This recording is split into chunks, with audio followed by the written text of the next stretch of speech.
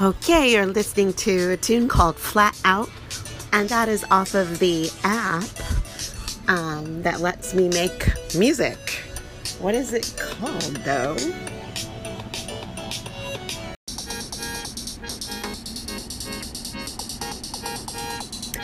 The app is called Ali Hoopa. Ali Hoopa is amazing because you can make music on your iPad, and then you can publish that to the whole world, and somebody could listen to it and add and build upon it. And likewise, you could find a tune that somebody has started, and then you could add and build upon it, or you can just do something raw.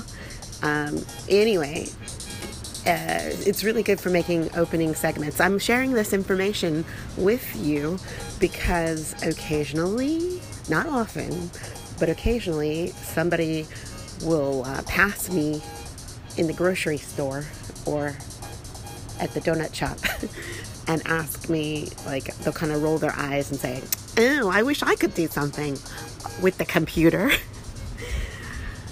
And I always have to think, well, sure, you can do something. It's never been easier than now to do something with the computer.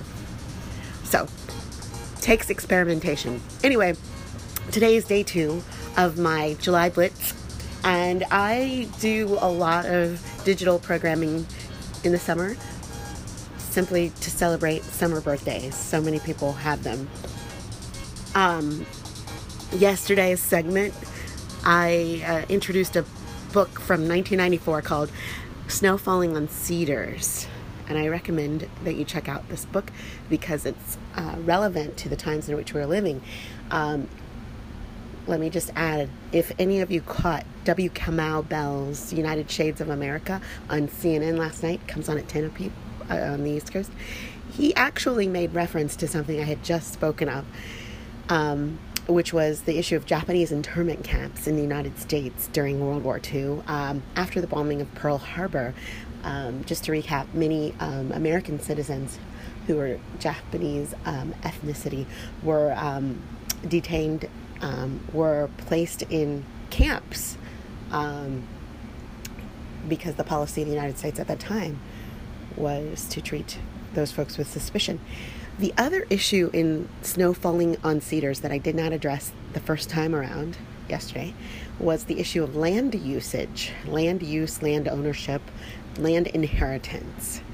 I think that this is also really relevant to today because it touches on the real estate industry, but it also talks about policies and laws. You know, some laws are on the books and some laws are not, so to speak. Some are unwritten, and Snow Falling on Cedars captures this. So please read a good book this summer. Check it out.